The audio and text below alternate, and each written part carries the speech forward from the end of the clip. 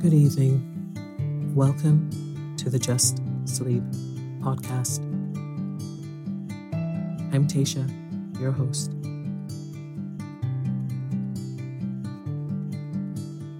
Every week, I will read you an old story to help you relax, put the stressful day behind you, and drift off to sleep.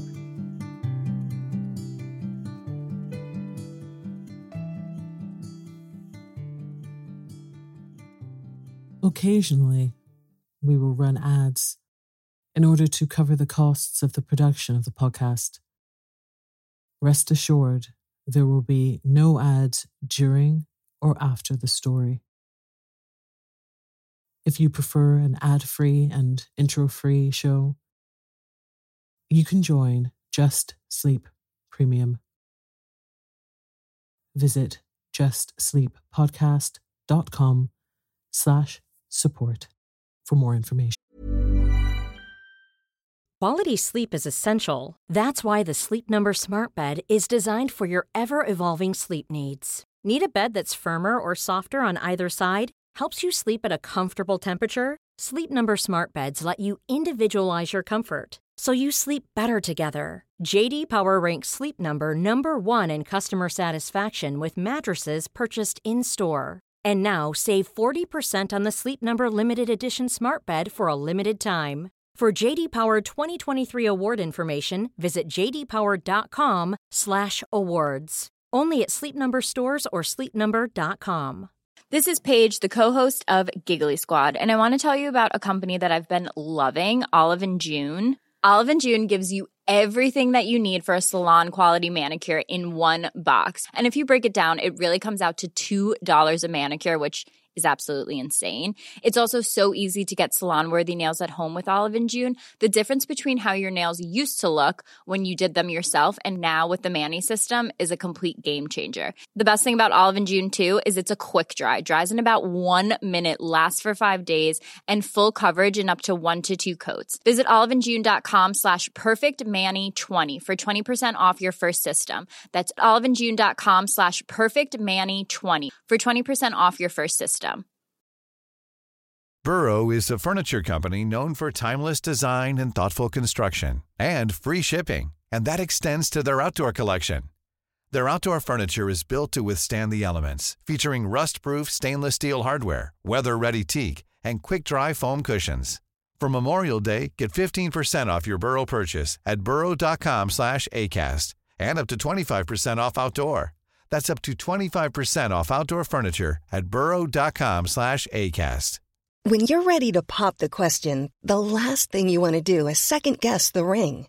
At BlueNile.com, you can design a one-of-a-kind ring with the ease and convenience of shopping online. Choose your diamond and setting. When you find the one, you'll get it delivered right to your door. Go to BlueNile.com and use promo code LISTEN to get $50 off your purchase of $500 or more. That's code LISTEN at BlueNile.com for $50 off your purchase. BlueNile.com, code LISTEN.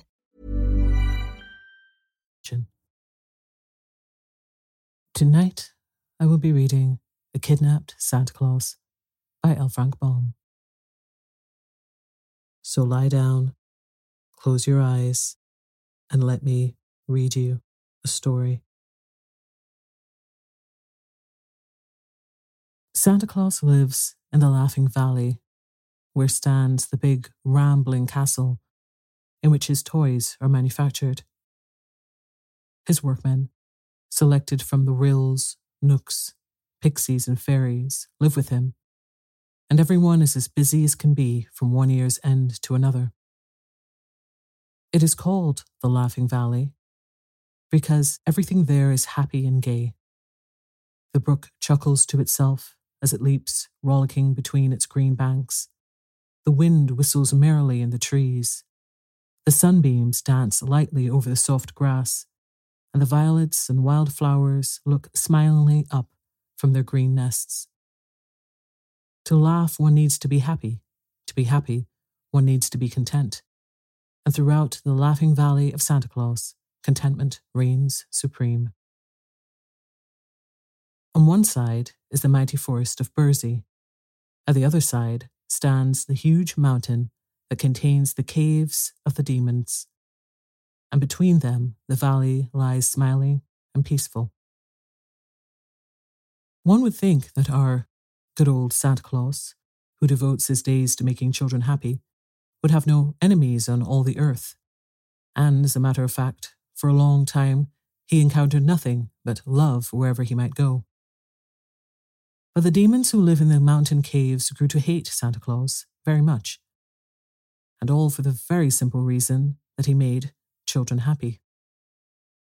The caves of the demons are 5 in number. A broad pathway leads up to the first cave, which is a finely arched cavern at the foot of the mountain, the entrance being beautifully carved and decorated. In it resides the demon of selfishness. Back of this is another cavern inhabited by the demon of envy. And the cave of the demon of hatred is next in order, and through this one passes to the home of the demon of malice, situated in a dark and fearful cave in the very heart of the mountain. I do not know what lies beyond this. Some say there are terrible pitfalls leading to death and destruction, and this may very well be true. However, from each one of the 4 caves mentioned, there is a small, narrow tunnel leading to the 5th cave, a cozy little room occupied by the demon of repentance. And as the rocky floors of these passages are well worn by the track of passing feet, I judge that many wanderers in the caves of the demons have escaped through the tunnels to the abode of the demon of repentance, who is said to be a pleasant sort of fellow who gladly opens for one a little door, admitting you into fresh air and sunshine again. Well, these demons of the caves, thinking they had great cause to dislike old Santa Claus, held a meeting one day to discuss the matter.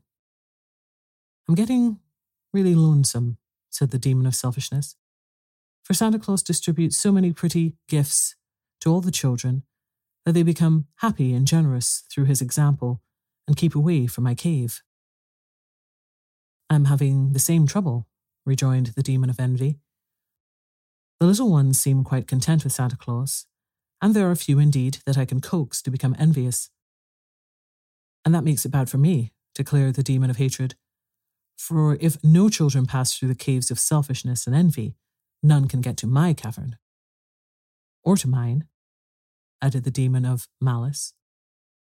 "For my part," said the demon of repentance, "it is easily seen that if children do not visit your caves, they have no need to visit mine, so that I am quite as neglected as you are. And all because of this person they call Santa Claus," exclaimed the demon of envy. "He is simply ruining our business, and something must be done at once." To this they readily agreed, but what to do was another and more difficult matter to settle. They knew that Santa Claus worked all through the year at his castle in the Laughing Valley, preparing the gifts he was to distribute on Christmas Eve. And at first they resolved to try to tempt him into their caves, that they might lead him on to the terrible pitfalls that ended in destruction. So the very next day, while Santa Claus was busily at work, surrounded by his little band of assistants, the demon of selfishness came to him and said, "These toys are wonderfully bright and pretty. Why do you not keep them for yourself? It's a pity to give them to those noisy boys and fretful girls who break and destroy them so quickly." "Nonsense," cried the old greybeard, his bright eyes twinkling merrily as he turned toward the tempting demon. "The boys and girls are never so noisy and fretful after receiving my gifts, and if I can make them happy for one day in the year, I'm quite content." So the demon went back to the others, who awaited him in their caves, and said, "I have failed, for Santa Claus is not at all selfish." The following day, the demon of envy visited Santa Claus. Said he, "The toy shops are full of playthings quite as pretty as those you are making. What a shame it is that they should interfere with your business. They make toys by machinery much quicker than you can make by hand, and they sell them for money while you get nothing at all for your work." But Santa Claus refused to be envious of the toy shops. "I can supply the little ones but once a year on Christmas Eve," he answered, "for the children are many, and I am but one. and as my work is one of love and kindness, I would be ashamed to receive money for my little gifts. But throughout all the year, the children must be amused in some way, and so the toy shops are able to bring much happiness to my little friends. I like the toy shops, and I'm glad to see them prosper. In spite of the second rebuff, the demon of hatred thought he would try to influence Santa Claus. So the next day he entered the busy workshop and said, "Good morning, Santa. I have bad news for you." "Then run away like a good fellow," answered Santa Claus. "Bad news is something that should be kept secret and never told." "You cannot escape this, however," declared the demon. "For in the world are a good many who do not believe in Santa Claus, and these you are bound to hate bitterly, since they have so wronged you." "Stuff and rubbish," cried Santa. "And there are others who resent your making children happy, and who sneer at you and called you a foolish old rattleplate. You're quite right to hate such base slanderers, and you ought to be revenged upon them for their evil words." "But I don't hate him," exclaimed Santa Claus positively. "Such people do me no real harm, but merely render themselves and their children unhappy. Poor things. I'd much rather help them any day than injure them." Indeed, the demons could not tempt old Santa Claus in any way. On the contrary, he was shrewd enough to see that their object in visiting him was to make mischief and trouble, and his cheery laughter disconcerted the evil ones and showed to them the folly of such an undertaking. So they abandoned honeyed words and determined to use force. It is well known that no harm can come to Santa Claus while he is in the Laughing Valley, for the fairies and Ryls and Knooks all protect him. But on Christmas Eve, he drives his reindeer out into the big world, carrying a sleigh load of toys and pretty gifts to the children, and this was the time and the occasion when his enemies had the best chance to injure him. So the demons laid their plans and awaited the arrival of Christmas Eve. The moon shone big and white in the sky, and the snow lay crisp and sparkling on the ground as Santa Claus cracked his whip and sped away out of the valley into the great world beyond. The roomy sleigh was packed full with huge sacks of toys, and as the reindeer dashed onward, our jolly old Santa laughed and whistled and sang for very joy. For in all his merry life, this was the one day in the year when he was happiest, the day he lovingly bestowed the treasures of his workshop upon the little children. It would be a busy night for him, he well knew. As he whistled and shouted and cracked his whip again, he reviewed in mind all the towns and cities and farmhouses where he was expected, and figured that he had just enough presents to go around and make every child happy. The reindeer knew exactly what was expected of them, and dashed along so swiftly that their feet scarcely seemed to touch the snow-covered ground. Suddenly, a strange thing happened. A rope shot through the moonlight, and a big noose that was in the end of it settled over the arms and body of Santa Claus and drew tight. Before he could resist or even cry out, he was jerked from the seat of the sleigh and tumbled head foremost into a snowbank, while the reindeer rushed onward with a load of toys and carried it quickly out of sight and sound. Such a surprising experience confused old Santa for a moment, and when he had collected his senses, he found that the wicked demons had pulled him from the snowdrift and bound him tightly with many coils of the stout rope. And then they carried the kidnapped Santa Claus away to their mountain, where they thrust the prisoner into a secret cave and chained him to the rocky wall so that he could not escape. "Ha ha," laughed the demons, rubbing their hands together with cruel glee. "What will the children do now? How they will cry and scold and storm when they find there are no toys in their stockings and no gifts on their Christmas trees. And what a lot of punishment they will receive from their parents, and how they will flock to our caves of selfishness and envy and hatred and malice. We have done a mighty clever thing, we demons of the caves." Now it so chanced that on this Christmas Eve, the good Santa Claus had taken with him in his sleigh Nooter the Ryl, Peter the Knook, Kilter the Pixie, and a small fairy named Whisk, his 4 favourite assistants. These little people he had often found very useful in helping him to distribute his gifts to the children, and when their master was so suddenly dragged from the sleigh, they were all snugly tucked underneath a seat where the sharp wind could not reach them. The tiny immortals knew nothing of the capture of Santa Claus until some time after he had disappeared. But finally they missed his cheery voice, and as their master always sang or whistled on his journeys, the silence warned them that something was wrong. Little Whisk stuck out his head from underneath the seat and found Santa Claus was gone, and no one to direct the flight of the reindeer. "Whoa," he called out, and the deer obediently slackened speed and came to a halt. Peter and Neuter and Kilter all jumped upon the seat and looked back over the track made by the sleigh. But Santa Claus had been left miles and miles behind. "What shall we do?" asked Whisk, anxiously, all the mirth and mischief banished from his wee face by this great calamity. "We must go back at once and find our master," said Neuter the Rill, who thought and spoke with much deliberation. No, exclaimed Peter the Knook, who, crossed and crabbed though he was, might always be depended on in an emergency. "If we delay or go back, there will not be time to get the toys to the children before morning, and that would grieve Santa Claus more than anything else." "It is certain that some wicked creatures have captured him," added Kilter thoughtfully, "and their object must be to make the children unhappy. So our first duty is to get the toys distributed as carefully as if Santa Claus were himself present.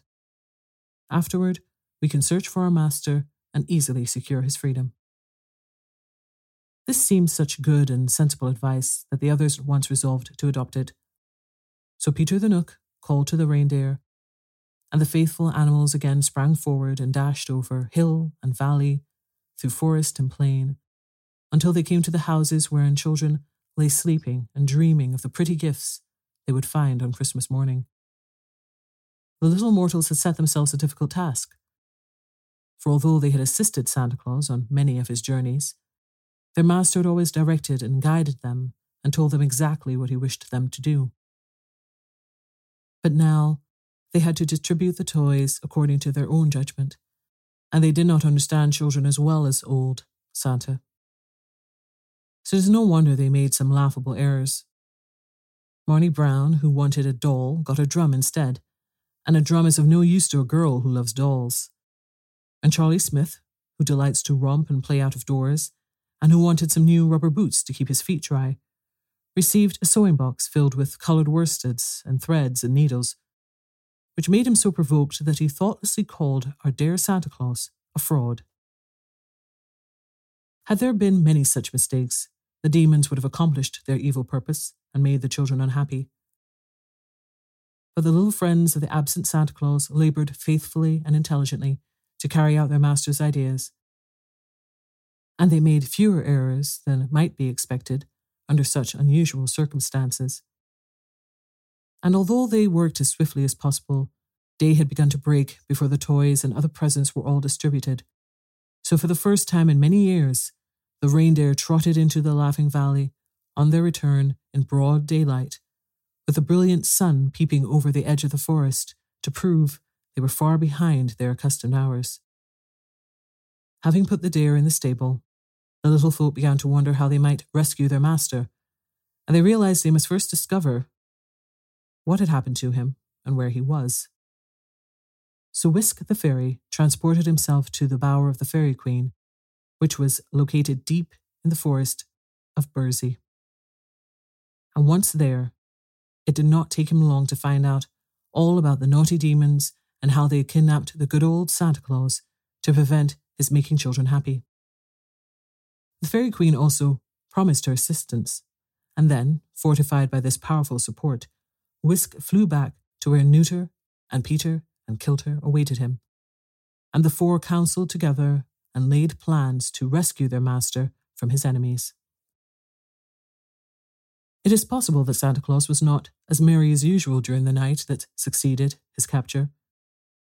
For although he had faith in the judgment of his little friends, he could not avoid a certain amount of worry, and an anxious look would creep at times into his kind old eyes as he thought of the disappointment that might await his dear little children. And the demons who guarded him by turns, one after another, did not neglect to taunt him with contemptuous words in his helpless condition. When Christmas Day dawned, the demon of malice was guarding the prisoner, and his tongue was sharper than that of any others. "The children are waking up, Santa," he cried. "They're waking up to find their stockings empty. How they will quarrel and wail and stamp their feet in anger. Our caves will be full today, old Santa. Our caves are sure to be full." But to this, as to other like taunts, Santa Claus answered nothing. He was much grieved by his capture, it is true, but his courage did not forsake him. And finding that the prisoner would not reply to his jeers, the demon of malice presently went away and sent the demon of repentance to take his place. This last personage was not so disagreeable as the others. He had gentle and refined features, and his voice was soft and pleasant in tone. "My brother demons do not trust me overmuch," said he, as he entered the cavern. "But it is morning now, and the mischief is done. You cannot visit the children again for another year." "That is true," answered Santa Claus, almost cheerfully. "Christmas Eve is past, and for the first time in centuries I have not visited my children." "The little ones will be greatly disappointed," murmured the demon of repentance, almost regretfully, "but that cannot be helped now. Their grief is likely to make the children selfish and envious and hateful, and if they come to the caves of the demons today, I shall get a chance to lead some of them to my cave of repentance." "Do you never repent yourself?" asked Santa Claus, curiously. "Oh, yes, indeed," answered the demon. "I am even now repenting that I assisted in your capture. Of course, it is too late to remedy the evil that has been done, but repentance, you know, can come only after an evil thought or deed, for in the beginning there is nothing to repent of." "So I understand," said Santa Claus. "Those who avoid evil need never visit your cave." "As a rule, that is true," replied the demon. "Yet you, who have done no evil, are about to visit my cave at once. For to prove that I sincerely regret my share in your capture, I am going to permit you to escape." This speech greatly surprised the prisoner, until he reflected that it was just what might be expected of the demon of repentance. The fellow at once busied himself untying the knots that bound Santa Claus and unlocking the chains that fastened him to the wall. Then he led the way through a long tunnel until they both emerged in the cave of repentance. "I hope you will forgive me," said the demon pleadingly. "I'm not really a bad person, you know, and I believe I accomplished a great deal of good in the world." With this, he opened a back door that let in a flood of sunshine, and Santa Claus sniffed the fresh air gratefully. "I bear no malice," said he to the demon in a gentle voice, "and I am sure the world would be a dreary place without you. So good morning, and a Merry Christmas to you." With these words he stepped out to greet the bright morning, and a moment later he was trudging along, whistling to himself, on his way to his home in the Laughing Valley. Marching over the snow toward the mountain was a vast army, made up of the most curious creatures imaginable. There were numberless knooks from the forest, as rough and crooked in appearance as the gnarled branches of the trees they ministered to. And there were dainty rills from the fields, each one bearing the emblem of the flower or plant it guarded. Behind these were many ranks of pixies, gnomes, and nymphs, and in the rear 1,000 beautiful fairies floated along in gorgeous array. This wonderful army was led by Whisk, Peter, Neuter, and Kilter, who had assembled it to rescue Santa Claus from captivity and to punish the demons who had dared to take him away from his beloved children. And although they looked so bright and peaceful, the little immortals were armed with powers that would be very terrible to those who had incurred their anger. Woe to the demons of the caves if this mighty army of vengeance ever met them. But lo, coming to meet his loyal friends appeared the imposing form of Santa Claus, his white beard floating in the breeze, and his bright eyes sparkling with pleasure at this proof of the love and veneration he had inspired in the hearts of the most powerful creatures in existence. And while they clustered around him and danced with glee at his safe return, He gave them earnest thanks for their support. But Whisk and Neuter and Peter and Kilter he embraced affectionately. "It is useless to pursue the demons," said Santa Claus to the army. "They have their place in the world and can never be destroyed." "But that is a great pity, nevertheless," he continued musingly. So the fairies and nooks and pixies and rills all escorted the good man to his castle, and there left him to talk over the events of the night with his little assistants. Whisk had already rendered himself invisible and flown through the big world to see how the children were getting along on this bright Christmas morning, and by the time he returned, Peter had finished telling Santa Claus of how they had distributed the toys. "We really did very well," cried the fairy in a pleased voice, "for I found little unhappiness among the children this morning. Still, you must not get captured again, my dear master, for we might not be so fortunate another time in carrying out your ideas." He then related the mistakes that had been made and which he had not discovered until his tour of inspection, and Santa Claus at once sent him with rubber boots for Charlie Smith and a doll for Marnie Brown, so that even those two disappointed ones became happy. As for the wicked demons of the caves, they were filled with anger and chagrin when they found that their clever capture of Santa Claus had come to naught. Indeed, no one on that Christmas day appeared to be selfish at all, or envious, or hateful. And realizing that while the children's saint had so many powerful friends, it was folly to oppose him, the demons never again attempted to interfere with his journeys on Christmas Eve.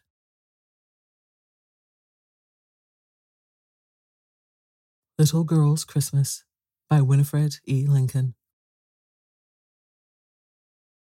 It was Christmas Eve, and Little Girl had just hung up her stocking by the fireplace, right where it would be, all ready for Santa when he slipped down the chimney. She knew he was coming because it was Christmas Eve, and because he always had come to leave gifts for her on all the other Christmas Eves that she could remember, and because she had seen his pictures everywhere downtown that afternoon when she was out with her mother. Still, she wasn't just satisfied. Way down in her heart, she was a little uncertain. You see, when you've never really and truly seen a person with your very own eyes, it's hard to feel as if you exactly believed in him, even though that person always has left beautiful gifts for you every time he has come. "Oh, he'll come," said Little Girl. "I just know he will be here before morning. But somehow I wish—" "Well, what do you wish?" said a tiny voice close by her, so close that Little Girl fairly jumped when she heard it. "Why, I wish I could see Santa myself. I'd just like to go and see his house and his workshop and ride in his sleigh and know Mrs. Santa. 'Twould be so much fun, and then I'd know for sure." "Why don't you go then?" said Tiny Voice. "It's easy enough. Just try on these shoes and take this light in your hand, and you'll find your way all right." So Little Girl looked down on the hearth, and there were two cunning little shoes side by side, and a little spark of a light close to them, just as if they were all made out of one of the glowing coals of the wood fire. Such cunning shoes as they were, Little Girl could hardly wait to pull off her slippers and try them on. They looked as if they were too small, but they weren't. They fitted exactly right, and just as Little Girl had put them on and taken the light in her hand, along came a little breath of wind, and away she went up the chimney, along with ever so many other little sparks, past the soot fairies and out into the open air, where Jack Frost and the starbeams were all busy at work making the world pretty for Christmas. Away went Little Girl, two shoes, bright light and all, higher and higher, until she looked like a wee bit of a star up in the sky. It was the funniest thing, but she seemed to know the way perfectly and didn't have to stop to make inquiries anywhere. You see, it was a straight road all the way, and when one doesn't have to think about turning to the right or to the left, it makes things very much easier. Pretty soon, Little Girl noticed that there was a bright light all around her, a very bright light, and right away something down in her heart began to make her feel very happy indeed. She didn't know that the Christmas spirits and the little Christmas fairies were all around her and even right inside her, because she couldn't see a single one of them, even though her eyes were very bright and could usually see a great deal. But that was just it, and little girl felt as if she wanted to laugh and sing and be glad. It made her remember the sick boy who lived next door, and she said to herself that she would carry him one of her prettiest picture books in the morning so that he could have something to make him happy all day. By and by, when the bright light all around her had grown very, very much brighter, little girl saw a path right in front of her, all straight and trim, leading up a hill to a big, big house with ever and ever so many windows in it. When she had gone just a bit nearer, she saw candles in every window, red and green and yellow ones, and every one burning brightly. So little girl knew right away that these were Christmas candles to light her on her journey and make the way dear for her. And something told her that this was Santa's house, and that pretty soon she would perhaps see Santa himself. Just as she neared the steps, and before she could possibly have had time to ring the bell, the door opened of itself as wide as it could be, and there stood, not Santa himself, don't think it, but a funny little man with slender little legs and a roly-poly stomach which shook every now and then when he laughed. You would have known right away, just as the little girl knew, that he was a very happy little man, and you would have guessed right away too that the reason he was so roly-poly was because he laughed and chuckled and smiled all the time, for it's only sour, cross folks who are thin and skimpy. Quick as a wink, he pulled off his little peaked red cap, smiled the broadest kind of smile, and said, "Merry Christmas, come in."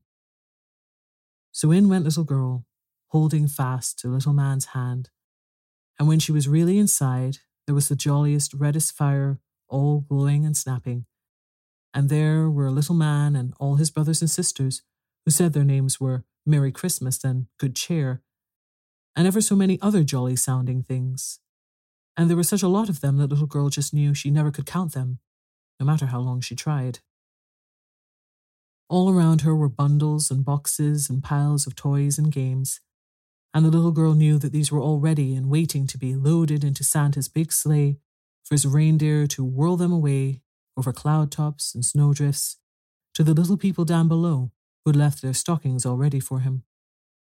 Pretty soon, all the little Good Cheer brothers began to hurry and bustle and carry out the bundles as fast as they could to the steps where little girl could hear the jingling bells and the stamping of hoofs. So little girl picked up some bundles and skipped along too, for she wanted to help a bit herself. It's no fun whatever at Christmas unless you can help, you know.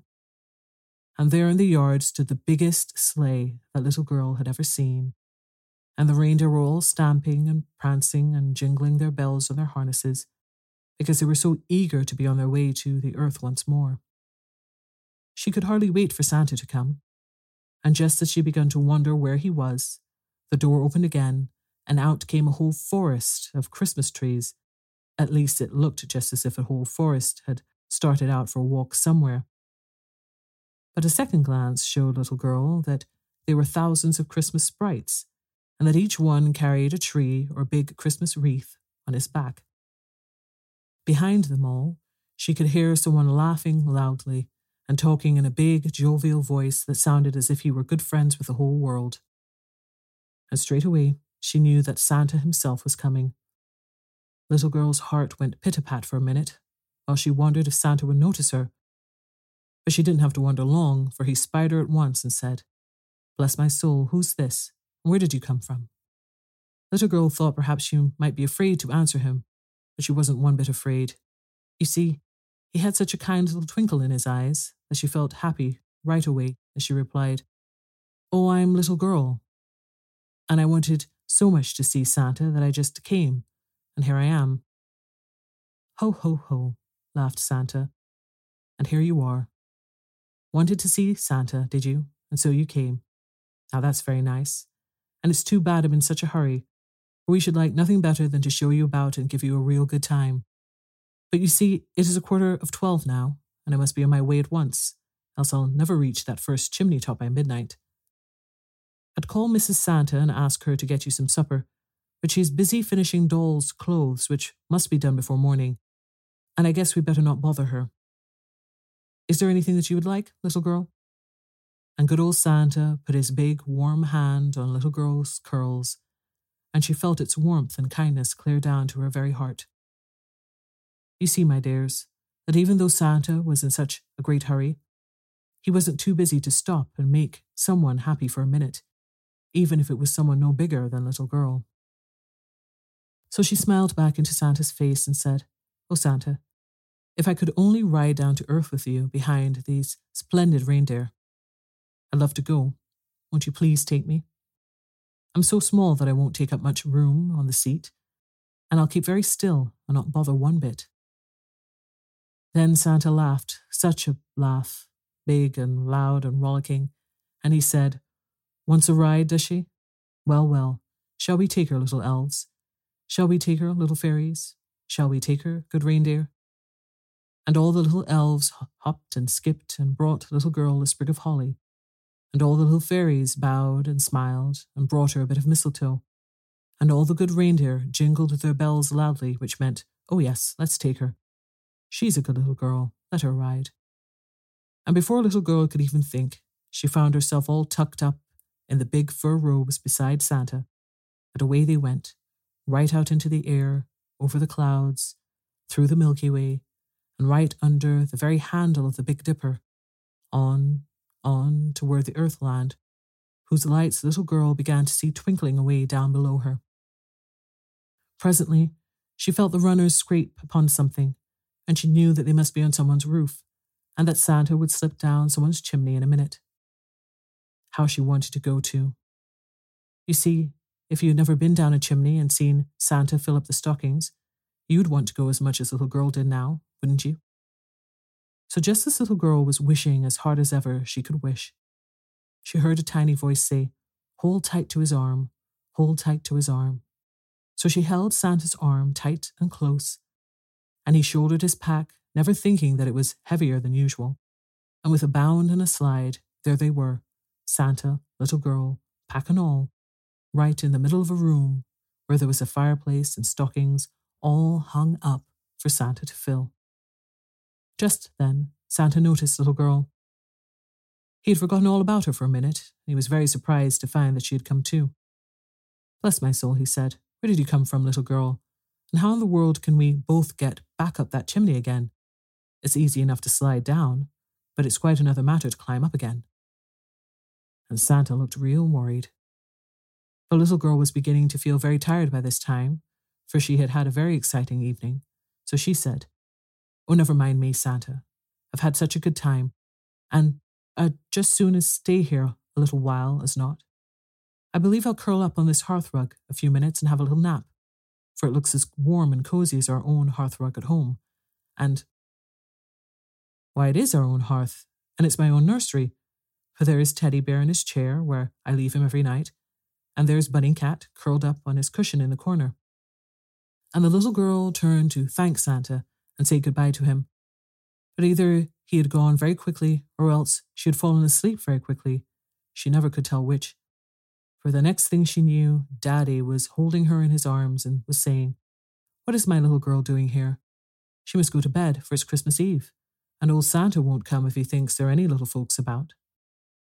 The little girl knew better than that. And when she began to tell him all about it, and how the Christmas fairies had welcomed her, and how Santa had given her such a fine ride, Daddy laughed and said, "You've been dreaming, little girl, you've been dreaming." But little girl knew better than that too, for there on the hearth was a little black coal, which had given her 2 shoes and a bright light. And tight in her hand she held a holly berry, which one of the Christmas sprites had placed there. More than all that, there she was on the hearthrug herself, just as Santa had left her, and that was the best proof of all. The trouble was, Daddy himself had never been a little girl, so he couldn't tell anything about it. But we know she hadn't been dreaming now, don't we, my dears? Good night.